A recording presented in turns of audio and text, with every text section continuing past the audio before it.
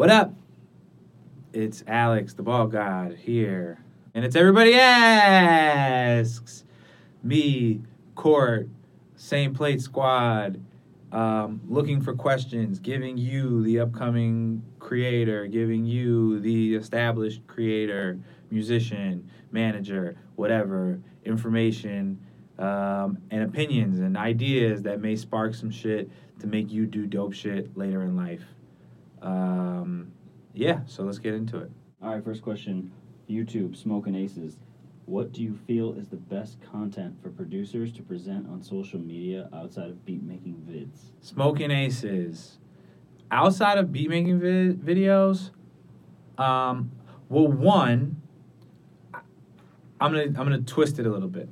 I think the traditional beat-making video is pretty easy, in a sense. Like, I lay the drums and I lay this thing and the metronome and it's 20 minutes long and you get the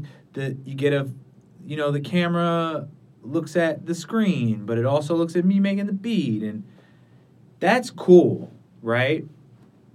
I think live is a huge play, an underrated play for producers, and I think that you got to start thinking in terms of how to keep people's attention. Kanye West rolling out the drum machine at the VMAs and live, quote unquote, playing the record from My Beautiful Dark Twisted Fantasy. I can't remember the name. I'm trying to do this episode really quick, so I'm just gonna skip it. That's a moment. You know what I mean? Creating live content is a moment. One of the ideas I had for DJs a while back on Twitter, and you can revamp this for producers, is nobody watches commercials. So if it's a football game and you are branded as a New York Giants fan, like I'm a New York Giants fan, be on Facebook Live, Instagram Live, and literally in the commercial break, whip up a beat that goes with the game. Commercials are 90 seconds long. That's great content. Outside of that, I just think personality. Like, people want to see the personality from anybody that they want to be a fan of. And if your job in what you're doing in creating content is to get fans and have consumers around you, then go for that. If not, just figure out, if you just want to sell beats, figure out how to create content that targets the artist and piques their interest. Reddit, needed qualifications. Needed qualifications. If an artist samples a section of a hip-hop song that already uses a sample, do they have to credit both the hip-hop artist and the original artist? I think technically, yeah. I think it depends. It really depends on the situation, and who paid for the rights for the sample. But if you are using sounds from two different songs, the sample and sounds from the artist, unless, that sound was manipulated in some way. I say all that to say it's a very confusing thing.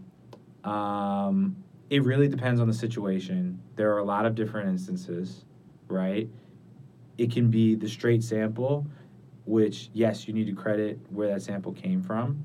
It could be a manipulated sound, then you need to credit the producer. It could be that the artist laid vocals over it, and you sample the vocals.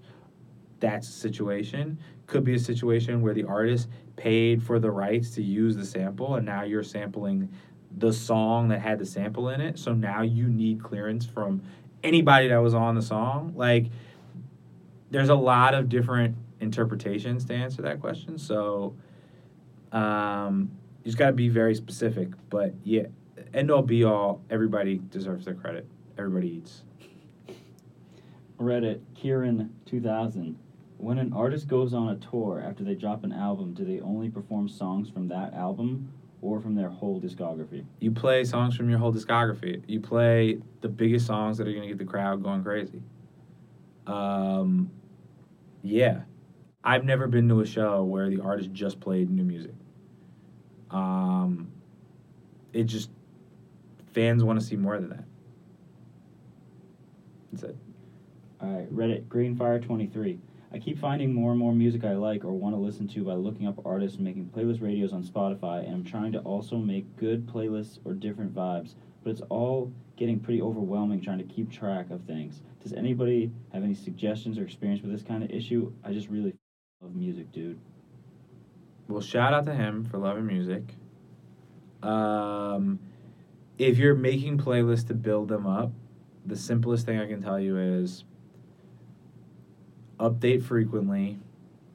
So that means you have to keep a manageable amount. You have to be realistic with yourself. You want to make sure that you're constantly updating new music. And then, meaning, there's old records in there. There's records that you're climbing and building in the playlist. But then there's new music as well. And if you're doing it, how are you going to promote it?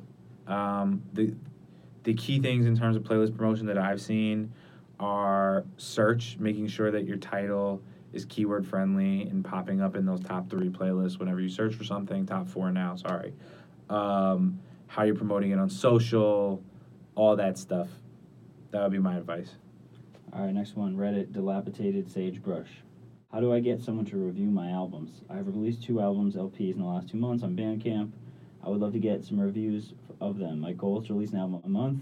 Anyways, what advice do people in this subreddit have to help me get the right people to listen to my music so I can get it reviewed somewhere? Do I need to release a physical copy? Would that help and make people take my releases more seriously? If you want people to review your music, one, you need to have a brand probably that's valuable enough where the review matters to the reviewer, right? People aren't going to it's very rare people review music from brand new people because it doesn't really drive traffic, It's 5 or 6 people. So you want to start building a rapport and relationship with these people first, sending them music early.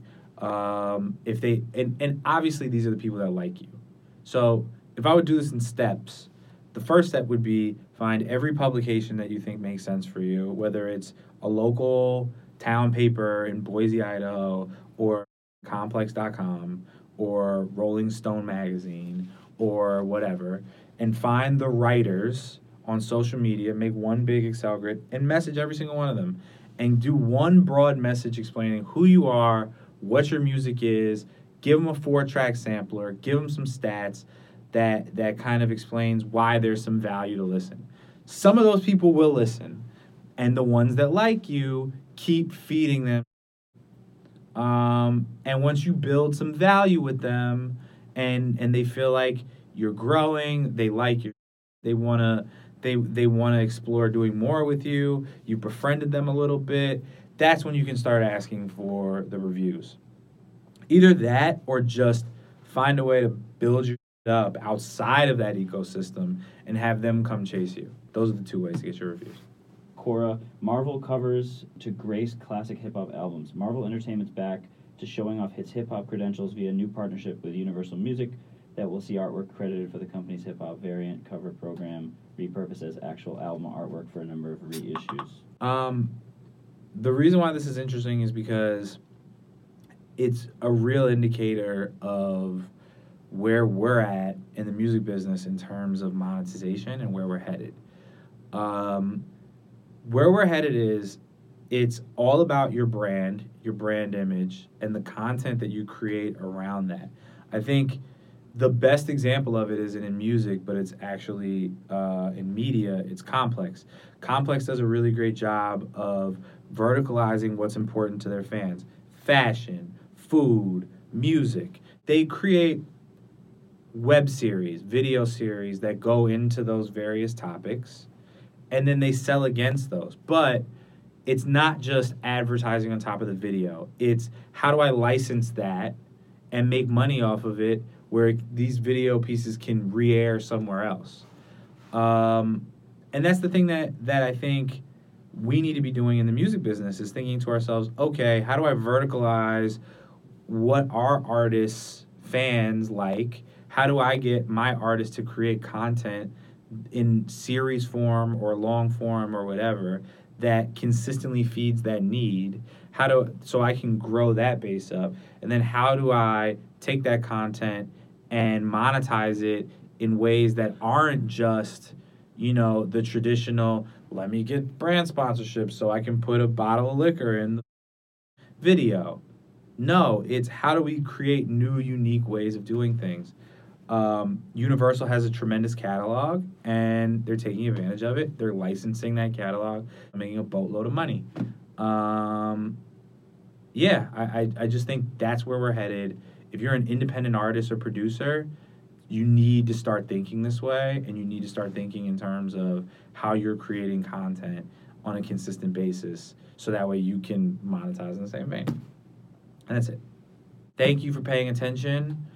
This episode was pretty rushed. We have a call in the next minute, so we're trying to get it done as quick as possible. We're trying to fit it in and get the content out and do things that you guys hopefully like, whatever. I'm Alex, the Ball God. That's I'm Court Dunn. Please, please, please, please, please, wherever you're watching or listening to this, please put in the comment section some questions. It's the only thing I care about. People are using the comment section to send us links. You're better off getting our attention just asking a question. So please ask a question. Thank you for watching. Thank you for listening. And we hope to ask more next episode. Thanks.